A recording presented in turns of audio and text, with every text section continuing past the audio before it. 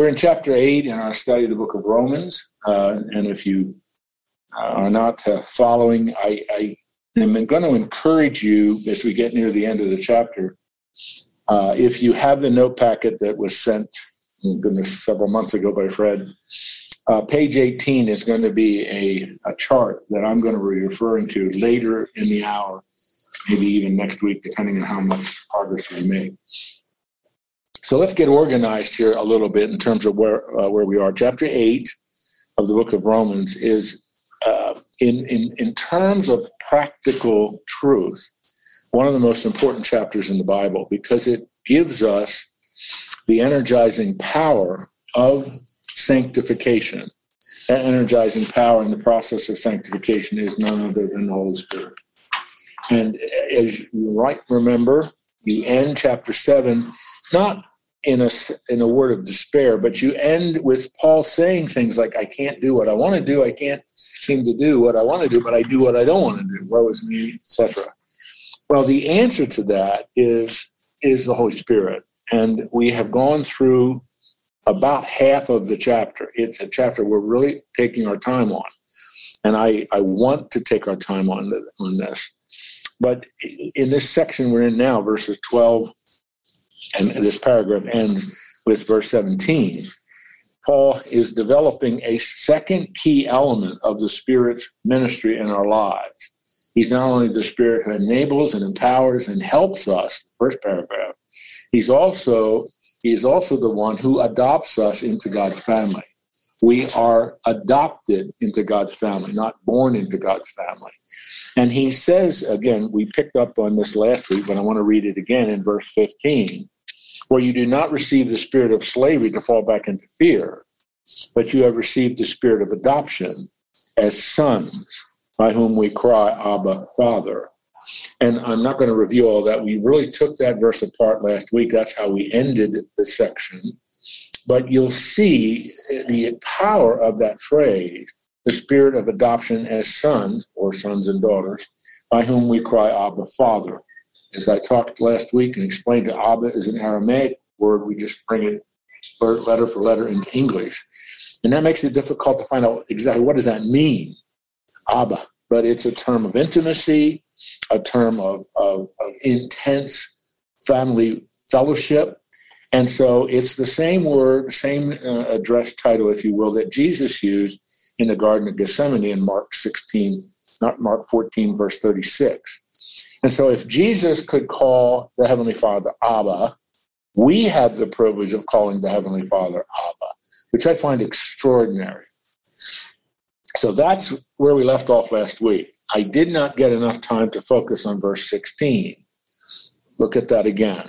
We are now in the family of God. We're his child. The Spirit himself bears witness with our spirit that we are the children of God. Now, that's really an interesting verse. It's one of the few verses in the Bible where, this is the word I used last week, where we see the mystical, emotional, subjective element of our faith emphasized. Now, if I use those words, you know what I mean by that? Mystical, subjective, emotional aspect of our faith. And you see what he says there. The Spirit bears witness with our spirit that we are the children of God. What's he saying here? Paul is saying that the Holy Spirit is an independent testimony that we are God's child. Not only is this declared, verse 15, we are the children of God, we're in the family of God, we've been adopted into his family, but the Holy Spirit also gives independent testimony of that truth. And so how is this, among many other ways, how would this work? The Holy Spirit is, and Jesus talks about this in John 16, the Holy Spirit is our teacher. The Holy Spirit guides us. The Holy Spirit affirms in us the truths of Scripture. So as we read Scripture, as we pray, as we evidence the fruit of the Spirit in our lives, he corroborates. He's affirming. He keeps saying, you are a child of God. Look at how your life is changing. Look at how the Word of God is ministering to you. As you pray, You are enjoying that intimacy and fellowship with God. And the Holy Spirit, it's not, this is a terrible way to try to create an analogy. So it's going to break down as soon as I utter the words. But it's like Jiminy Cricket whispering in your ear, you are a child of God. Now, if you know Jiminy Cricket, he's the conscience of Pinocchio in Disney's great classic of many, many decades ago. So again, that analogy breaks down, but you have this affirmation by the Holy Spirit in a mystical, subjective, emotional way, just constantly whispering in our ear, you are a child of God. Look at how you're changing. Look at what God is doing in your life. Look at what the Word says. And it's that constant corroboration by the Holy Spirit. John says a little something like this in 1 John chapter 5, where he talks again about the role of the Holy Spirit. And the importance of 1 John chapter 4, verse 10. He that is in you is greater than he that is in the world. He that is in you, i.e. the Holy Spirit, is greater than he that is in the world. So this is a very, very important verse. The one I just read, verse 16, because it's that independent testimony by the Holy Spirit, that constant corroboration by the Spirit that you are a child of God. It's that constant corroboration. Now, I hesitate to ask, do any of you have illustrations of this in your life? Because I don't want to put anybody on the spot. But I'd like you to just think this way. This coming week, you're in church on Sunday, you hear the message, even in a Bible study like this, but you're in a time of prayer during the week, or, just so many different aspects of our spiritual life. Do you have that sense of corroboration with the Holy Spirit? Giving that independent testimony, you are God's child. Because you see, what Paul is getting at here is this is another source of our security, of our status as a child of God. This is another independent testimony of our assurance. Long ago in my own spiritual life, as well as in the ministries that I've had over the many years, I reached a conclusion early on. If we do not have the assurance of our salvation, we will never grow spiritually. Mm-hmm. That's never going to happen. Because we're always wondering, did I sin such a terrible sin that God's given up on me and I got to start all over again? That is, in my view, not everybody agrees with me, because some people believe you can lose your salvation. But I believe very strongly, if you do not have that sense of assurance, that deep-seated commitment that I am a child of God, you're never going to grow spiritually. And so that's why this is in this chapter, which is so important in the doctrine of sanctification. This verse is an important verse, corroborating independent testimony that you can experience. Christianity is not only experiential. It's not just what you experience, but it is that. There is an experience, you know what I mean by that, don't you? There is an experiential element of our faith. It is rational, it's reasonable, we understand it with our minds, we accept it by faith, but there is that emotional, subjective, and I'll use that word even mystical, as I used it a moment ago, element to our faith. And Paul is just saying part of the assurance that you are a believer comes from the Holy Spirit's independent testimony of who you are. You're a child of God. Okay? Mm-hmm. But he's not done yet. He wants to do one more thing in terms of this matter of being adopted into God's family. Verse 17, and if children, back to verse 15, if children, then heirs with God, and fellow heirs with Christ. Oh, that's an astonishing statement. Fellow heirs with Christ. Not only an heir of the Heavenly Father, fellow heirs with Christ. Provided we suffer with him, in order that we also may be glorified with him. Now, what is Paul... Let's develop this a little bit. Let's think about this, because a fuller expression and detail of all of this is in Galatians 3 and 4. Paul develops this extensively. By this, I mean being an heir. develops this extensively in Galatians 3 and 4. So we're not going to see it fully developed. But it's a simple concept. To be a child of God is also to be an heir of God. And that is an important piece of information, isn't it? That's an important piece of information for the believer to have. That's also another important piece of information that provides that security, provides that assurance. Because if I think I used this illustration last week. Peggy and I have a will, as most of you probably do, and when we die, our children will inherit our vast estate, this enormous estate we have, which isn't much to it, actually, but they'll inherit our estate, okay? Now, it doesn't matter what happens to us. It doesn't matter what happens to them. They will inherit this because they're an heir. And the only way that could possibly occur is if we made the decision to disown them and no longer say they are our children, to disown them. Well, God doesn't do that. God doesn't disown us. The very first sermon I ever preached, and that goes back to the earth's crust hardening, but the very first sermon I ever preached was entitled this: God is not an Indian giver. God is not what? An Indian giver. I could never use that title today. But I mean, you maybe don't even know what that means.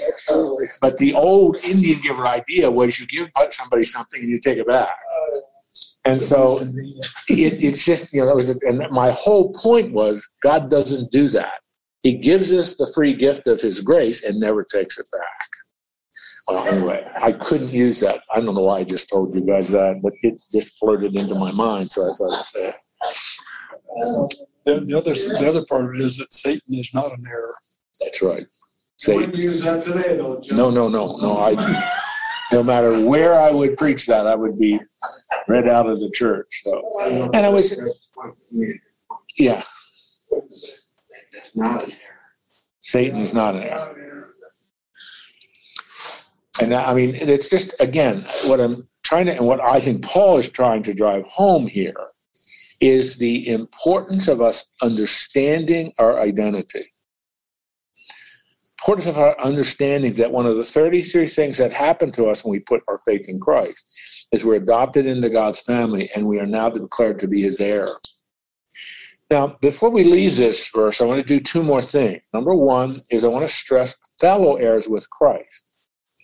In the Galatians material, Paul uses another phrase, joint heir with Christ. That's absolutely phenomenal. I mean, that is, what?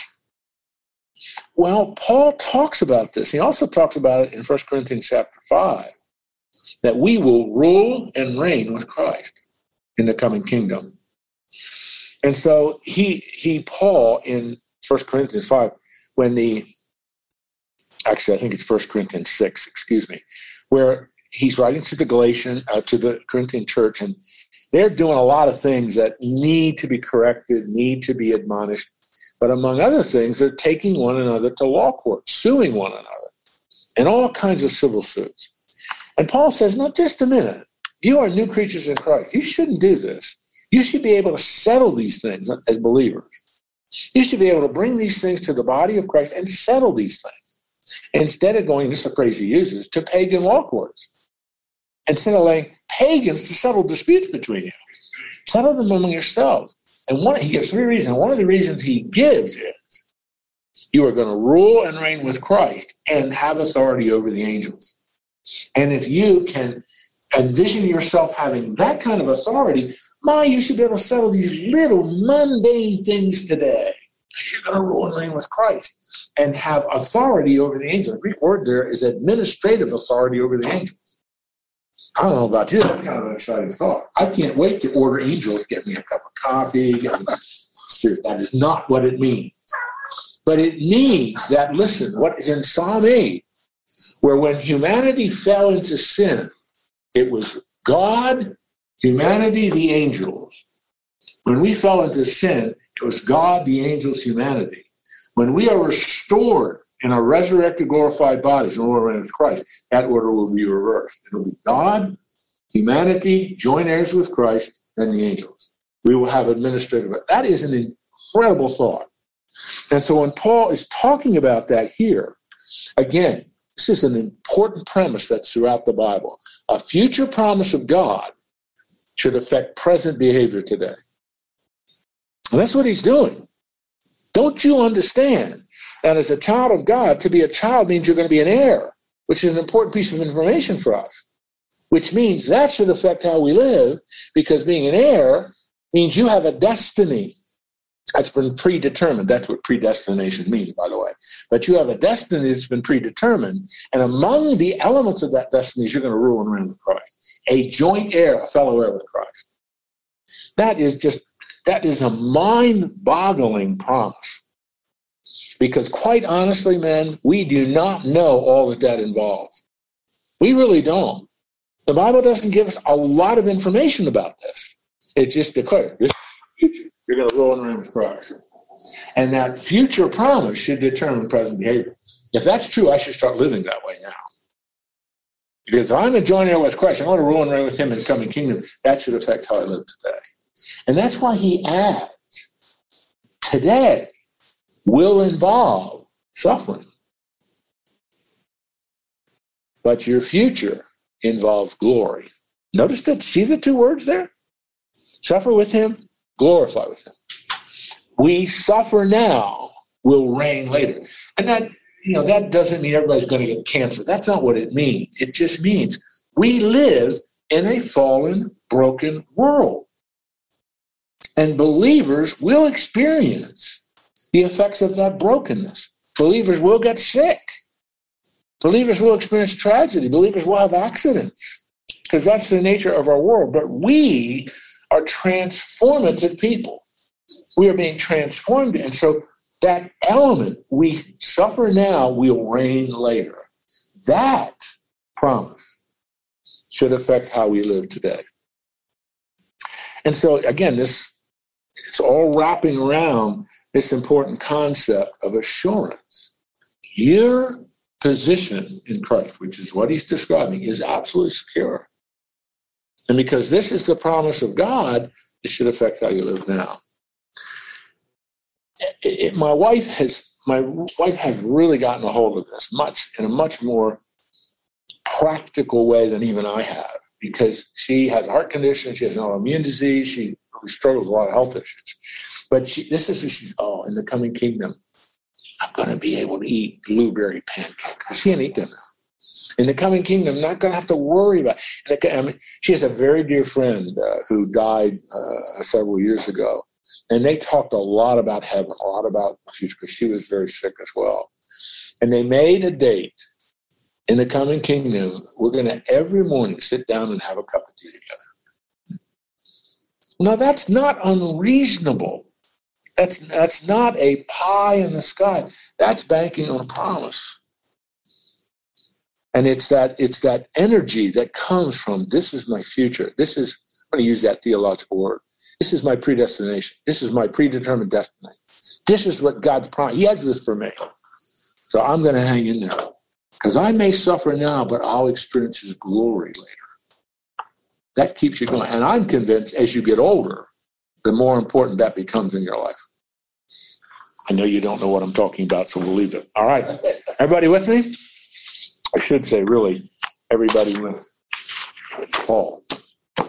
Yeah, on the thing of all of this, some people see that as a responsibility. Maybe they don't want that responsibility. They don't want to be in charge of things. They don't want this whatever this new position that we have, other than salvation. And so they're saying that's just beyond what I want to do. That's where growth comes in. Yeah, I think Fred's right. This Fred is right. Look at any family and look at any family, and some kids will do stuff when they're not asked to do it, and other kids have to. But in time, they come around and they grow and they accept new responsibility. It's a growth thing. I think so. But I also think I also think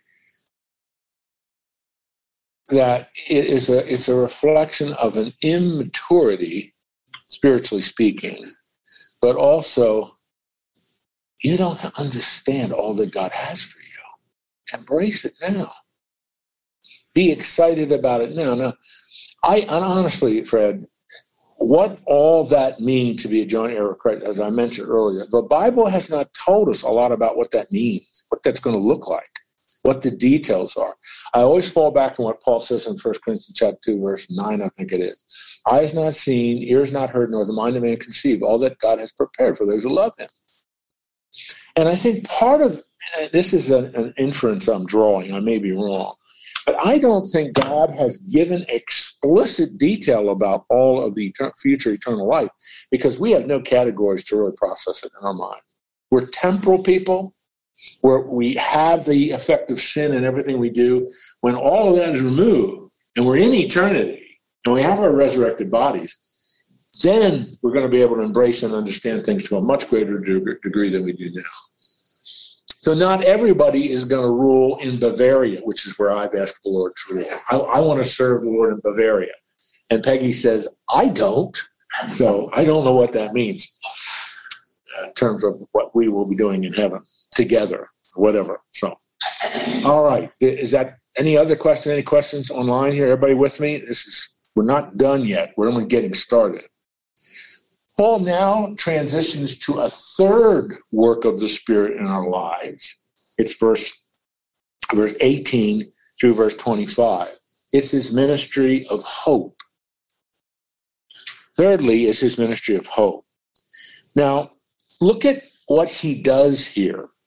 He brought up the word suffering in verse 17. For I consider. Now, the word there, consider, is lagizomai. It's not a cursory, flippant. Paul saying, I am meditating and zeroing in and focusing on this, that the suffering of this present time are not worth comparing with the glory that is revealed to us. Suffering, again, all that means and all the details of what that can mean. Suffering emotionally, suffering mentally, suffering physically, whatever that involves, cannot be compared to the glory that will reveal to us. It's hard. And God seems to be saying through the Spirit-inspired words of Paul, I know it's hard, but you have no idea what waits you. When you're with me in the coming kingdom in heaven, you will forget all this because the glory of being with me is incomparable to what you're experiencing now. Why would he tell us this? Hang in there. Don't give up. Endure. The favorite word that's in the book of Hebrews, persevere. It's going to be worth waiting for. It's going to be worth going through this. Now he wants to give an illustration. And it's really fascinating what he chooses to do. He puts a cosmic spin on all this. Verse 19. For the creation waits with eager longing for the revealing of the sons of God. For the creation was subjected to futility. I'll come back to what that means in a minute. Not willingly, but because of him who subjected it, in hope that the creation itself will be set free from its bondage to corruption and obtain the freedom of the glory of the children of God. Okay, what is he doing in verse 19 and verse 20? Creation is under a curse. Right? You understand what I mean? And what the Bible means? Because in Genesis 3, you have to go back to that, but in Genesis 3, Adam and Eve joined the rebellion against God, when Satan's rebellion against God. And as a result of that, everything was cursed. Everything feels the effect of that rebellion. Satan is cursed. All of physical creation is cursed. And as summarizing it real quickly, everything we do now, work existed before the fall. Adam and Eve worked. Work is holy, it's important. But now what changes, this is the phrase that's in Genesis 3, is painful toil. Everything you do is going to be painful toil. And you're going to find everything bears the curse. That's why there are dandelions in my yard, right? I mean, dandelions don't belong there. That's why there are squirrels. I don't know if you guys, squirrels are digging holes all over my yard right now. I one time asked a friend years ago, well, they're getting ready for winter. They're burying their nuts. And I said, I want them to bury their nuts somewhere else, not my yard. Squirrels are evidence of the fall, of the evidence of the curse. I mean, they really are. I'm almost convinced that rabbits are examples of the curse. Now, I'm being funny, I'm being facetious, but there is this curse. Everything is out of order. Everything's out of sync. Chaos seems to be ruling because everything bears the curse. And what Paul says here, it's like he gives the physical creation kind of a life of its own. It is eagerly longing for the revealing of the Son's man, because it's been subjected to futility. That's a very curious phrase. Subjected to futility. Not willingly, but because of him who subjected it.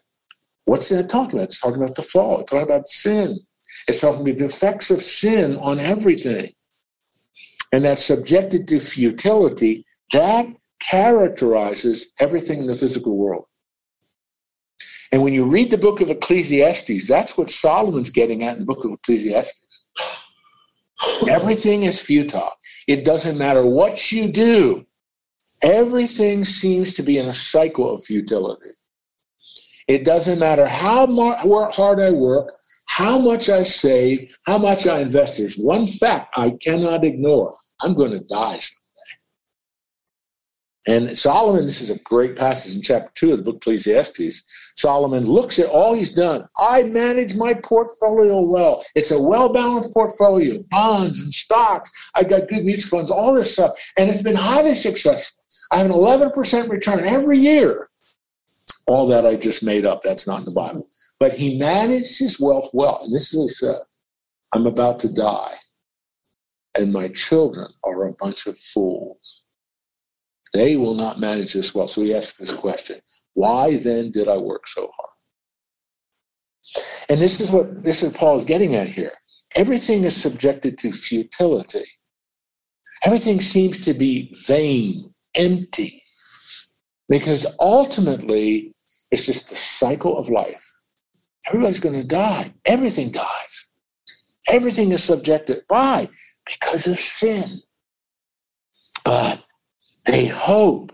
Here's the key word. Here's the hope. That creation itself will be set free from its bondage to corruption and obtain the freedom of the glory of the children of God.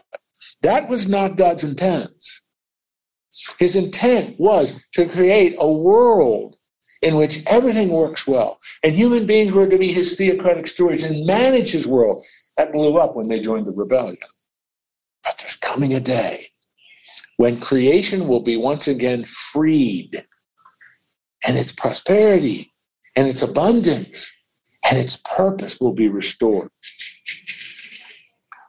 And the struggle in the cosmos is the struggle that's within the Christian. We experience that same struggle. We cannot wait for this to end. And the older we get, the more that sentiment is at the forefront. And Paul is saying, now listen, this is the important theological point. There's a cosmic dimension to salvation. Everything will be restored. The earth will be renovated. There will be a massive renovation project when everything will be renovated. And you read in the book of Isaiah, particularly, has a number of prophetic chapters on this, when the abundance of everything on planet Earth is restored. And, there'll be no more hunger, no more famines, no more difficulties with distributing the productivity of the earth. It will be super abundant because the curse of sin will be released. And just imagine, it's impossible to imagine what life on planet Earth will be like when there's no more sin, no more jealousy, no more wars, no more megalomaniacs like Vladimir Putin. None of that will exist because Jesus will be ruling. What will the planet look like? That's what he's talking about here. When creation is freed from its curse. Jim, the places that we see now on Earth, will those places, as you understand the scriptures, be the same places, but renewed in its original intent? Yes. So lakes, cities. Can you comment on that? Well, I don't. Again, you have to fall back on some of the things that are detailed for us, like in Isaiah 32, I think it is, Isaiah 11, where he talks about what Earth is going to look like during the kingdom, the millennial kingdom of Jesus. And everything that has experienced, every part of Earth that has experienced scarcity and barrenness and so on will be restored to productivity everywhere. I mean, the Arabic word for desert is Sahara. So that's the northern part of Africa. Geologists tell us, they determine this by all their digging. One time that was incredibly productive. One of the most lush areas on planet Earth. You wouldn't go there now. If you ever go to Libya or Algeria or Morocco, you don't, what, really? Because you don't see that. But at one time it was. And so to me, that means that the northern part of the continent of Africa will be blooming. It will be a harvest place. I don't know what, wheat, beans, corn, I don't know what will be growing there. But the productivity of the earth will be restored in every way. And so there'll be no more water problems. As a matter of fact, when you read in the book of Ezekiel talks about a river starting in Jerusalem flowing down to the Dead Sea. And the Dead Sea will be a place where people fish, where people swim. That doesn't happen today. You don't go fishing in the Dead Sea because you're not going to catch anything. There are no fish in the Dead Sea. But during the kingdom, it will be. And so it's unimaginable what's going to happen when the curse is lifted and the productivity of planet Earth is restored because Jesus is ruling. Sin problem has, for the most part, been taken care of. And that's what he's saying. Again, what's his point? A future promise of God should affect how we live today because this is your destiny. Creation is going to be restored to its productivity. And that's why in the book of Isaiah, when he's talking about this, he says that the wolf will lie down with the lamb. It's incorrect to translate that lion, Liza. That's not what it says. But the wolf will. So everything in creation, where there's now a reign of terror, everything will be at peace. Now, does that mean there will be no more carnivores in creation? No more animals eating other animals? I can't comment on that. I don't know. Does that mean we'll all be vegetarians? I don't know. I can't comment on that. It's hard for me to imagine, and I will not be able to sit down and eat an Omaha steak. But maybe in the coming kingdom, I won't want to eat an Omaha steak. I can't imagine that, but we'll see. Anyway, I'm getting way beyond my competency to comment, so. Going temporal. Yeah, right. So look at this next one. For we, verse 22, for we know that the whole creation has been groaning together in the pains of childbirth until now. And not only creation, but we ourselves. We are groaning. Humanity is groaning. I mean, honestly, when you read it, you can, I understand what he's saying. Everything on planet Earth seems to be out of balance, seems to be chaotic. It's a mess. Everything's groaning. There's got to be a better way to do this. But we ourselves, who have the first fruits of the Spirit. Now, verse 23, first fruits of the Spirit, that's the word there is, it's really a pledge. Same thing that's said in Ephesians chapter 1, verse 14. That the Spirit is a pledge. We groan inwardly as we eagerly wait for adoption as sons. He brings that concept of adoption again. But what's he talking about here? The final stage of being in the family of God. The final benefit of being in the family of God. What is it? Resurrected, glorified bodies. We groan for that. We can't wait for that. The redemption, notice it's appositional. Adoption of sons, and in my Bible, put a little equal sign, redemption of our bodies. What does that mean? Resurrected, glorified body.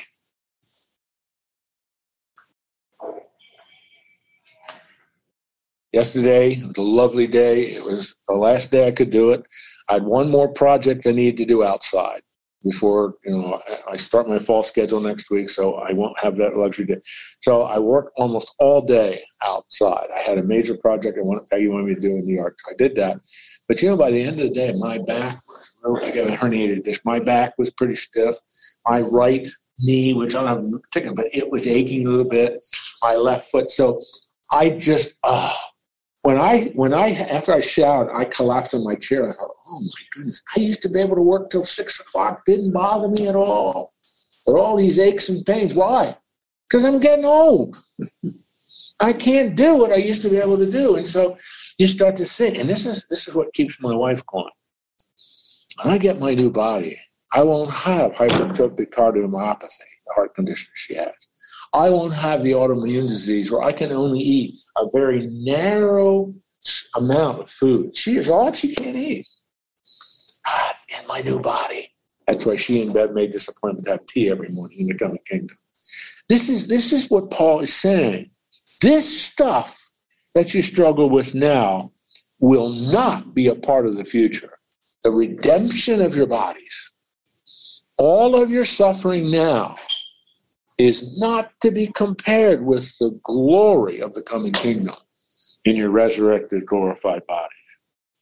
Hence, verse 24, for in this hope we were saved.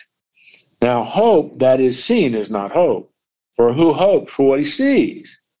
But if we hope for what we do not see, we wait for it with patience. I don't hope for a cup of coffee. I got one right here that Fred graciously got for me. I don't hope for that. I already have it. I hope for a resurrected body where I won't have a herniated disc. I'm blind in my left eye from a childhood accident. I'll see with both eyes. All of those things as part of my hope. I know that's what's going to be the characteristic of my future body because the Bible's promised that to me. God's made that promise to me. So that should affect how. So I wait, and this is the hard word, with patience. So the Holy Spirit not only is our helper, first part of chapter 8, he not only is the power which adopts us into God's family so that we can call God Abba, constantly corroborating that we are God's child. You're a member of the family. Remember that. Don't forget that. You belong to God. Don't forget that. But he also is the source of our hope. He's that energizing power. He's the pledge that God will keep his promises. And that's Ephesians chapter 1, verse 14. Paul says, how do you know God's going to keep his promises to you? He gave you the Holy Spirit. It's a pledge, down payment. He's going to keep all his promises to you.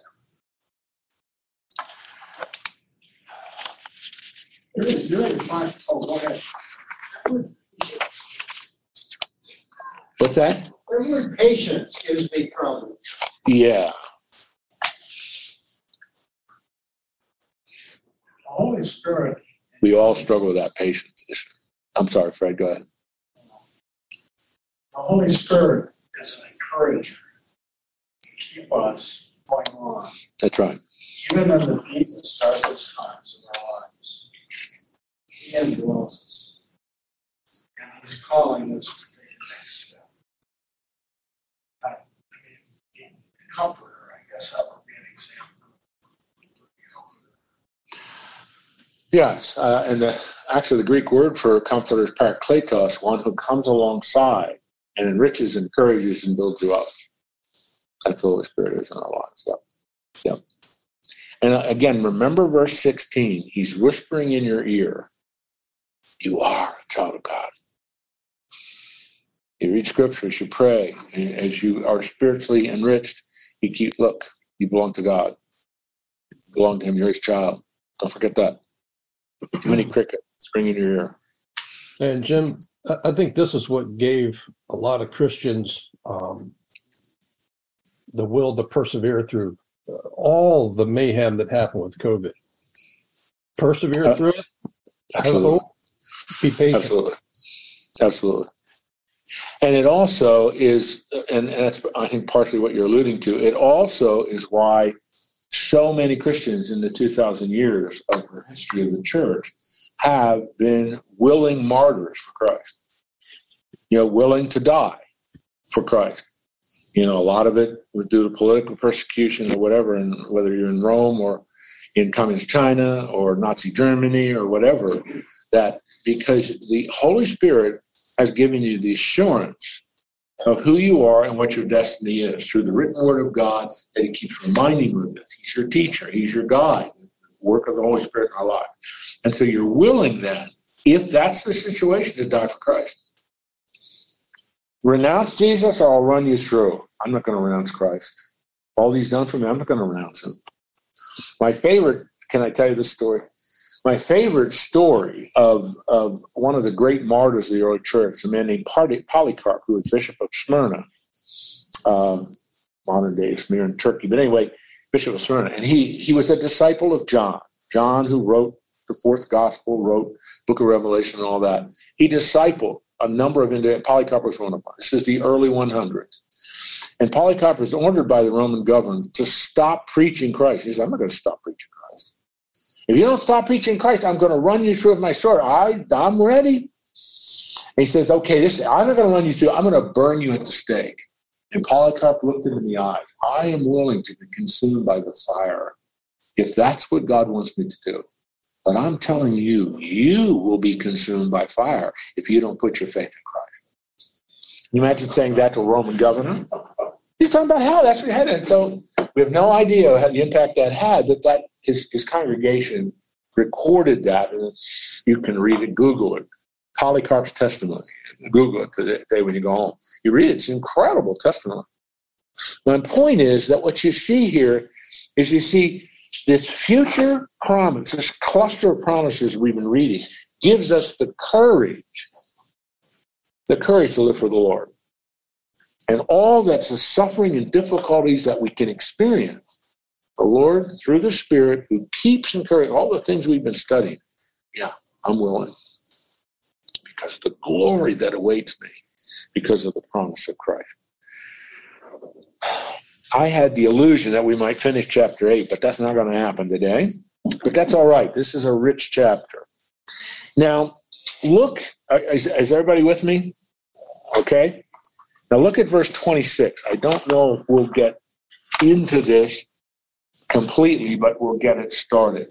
Likewise, okay, that's a great way to translate that word, as the minister of the Spirit, which we just read about, the hope that he gives us, etc.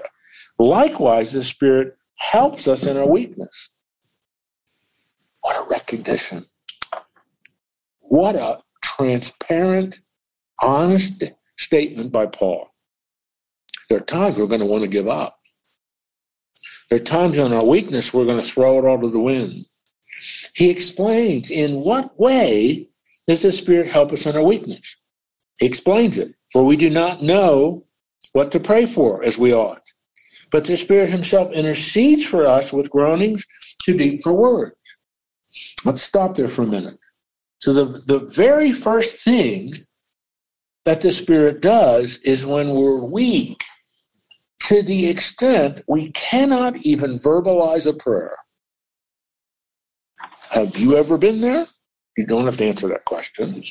But I have been. I know exactly part of what he's talking about. My wife really, as we've talked about this for quite a bit, knows exactly.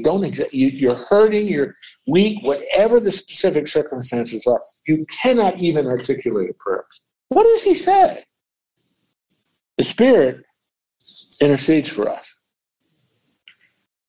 I'm going to read that again. The Spirit himself intercedes for us.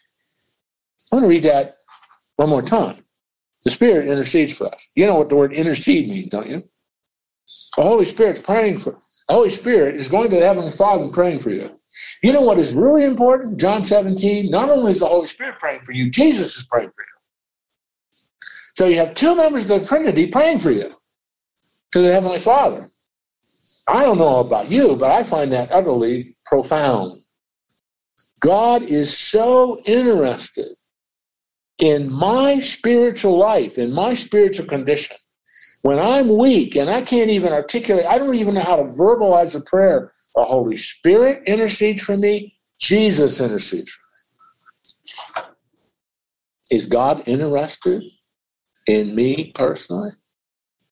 Yeah. With groanings too deep for words. And he who searches hearts knows what is in the mind of the Spirit, because the Spirit intercedes for saints according to the will of God. Now that little phrase, he who searches hearts knows the mind of the Spirit. He who searches, the Heavenly Father who searches hearts knows the mind of the Spirit. And this is the same language that's used in 1 Corinthians chapter 2, verses 6 through 16. One of the greatest passages in the New Testament on the work of the Holy Spirit in our minds and our hearts. Paul says the Holy Spirit searches the deep things of God and reveals them to us. And the Father, searching the hearts of his children, knows the mind of the Spirit. And the Holy Spirit's prayers are always according to the will of God. Did you notice that? Always according to the will of God. When the Holy Spirit intercedes, he's interceding for us according to God's will. And God's will always has eternal significance to it.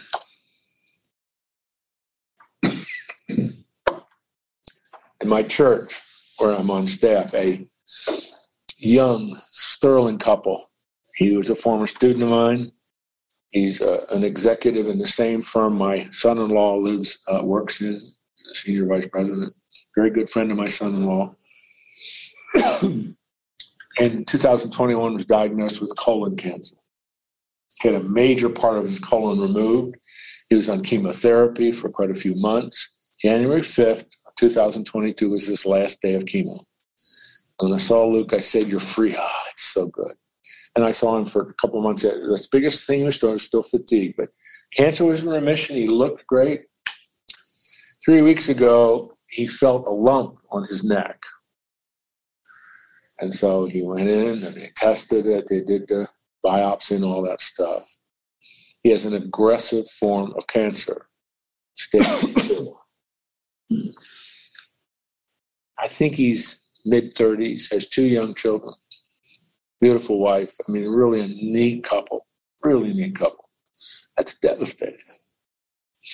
Humanly speaking, much hope? Humanly speaking, Luke's probably going to die. Luke may not survive this year. We don't know that. There's so many unknowns yet. But just think of the devastating information that was when Luke and Heather heard the oncologist say, "You've got stage 4 cancer." It's a different type of cancer, but it's much more aggressive. It's all over his body. I believe very strongly that the Holy Spirit was interceding for them according to the will of God. What's God's will for Luke? I don't know. Peggy and I, we had another friend at almost the same age, a couple. She died of cancer 2 years ago. Can you explain that? Can you give a satisfactory answer for that? We can't. We do not have a definitive answer. But as they've said, if you go on their website, they have one of those care website things. We still believe God is good. We still believe God is sovereign. And God has a purpose for all this. And that doesn't come from a human vantage point. There is an example, confident trust, that God knows what he's doing. I have no idea what's going to happen, but I believe very strongly that the Holy Spirit is interceding for them Jesus is interceding for them, according to the will of God. So Paul can then boldly, it's almost audacious, really, declare in the next verse. Very famous verse. We know that for those who love God, all things work together for good. For those who are called according to his purpose. That is not a verse you want to quote at a hospital bed of someone dying for cancer. That's not a real good verse. It's true, but they don't necessarily need to hear that. Now let's talk about that verse. When Paul says, we know that for those who love God, all things work together for good. All things. Not most things, but all things work together for good. Now, there are two terms here that I want to talk a little bit about in this verse. Paul has just transitioned from the work of the Holy Spirit in the life of the believer. When we can't even verbalize a prayer, the Spirit prays for us. He's now transitioned to a major doctrine of our faith, the sovereignty of God. Verse 28 is about the sovereignty of God. If you believe in the sovereignty of God, did Luke's cancer sneak up on God's blind side, catch him off guard? I didn't know that was going to happen. What are we going to do? That is a ludicrous statement to make. So we struggle with the right words. We really do. We struggle with the right words. So we say things which I think is correct. God permitted this. God allowed this. It would probably be inaccurate to say God caused this. God caused that to happen. Now, this is a fallen, broken world. Cancer is part of the brokenness of the human condition. There will be no cancer in heaven. There will be no heart conditions in heaven. It's a result of just the curse that's upon everything. So Paul is saying something that just permeates Scripture. The 100,000-foot view, let's pretend, that's God's view. 100,000-foot view is, I am going to permit this, but I will bring good out of that. Greek word for good is agathos. I will bring good. But who determines the dimension of goodness? God does.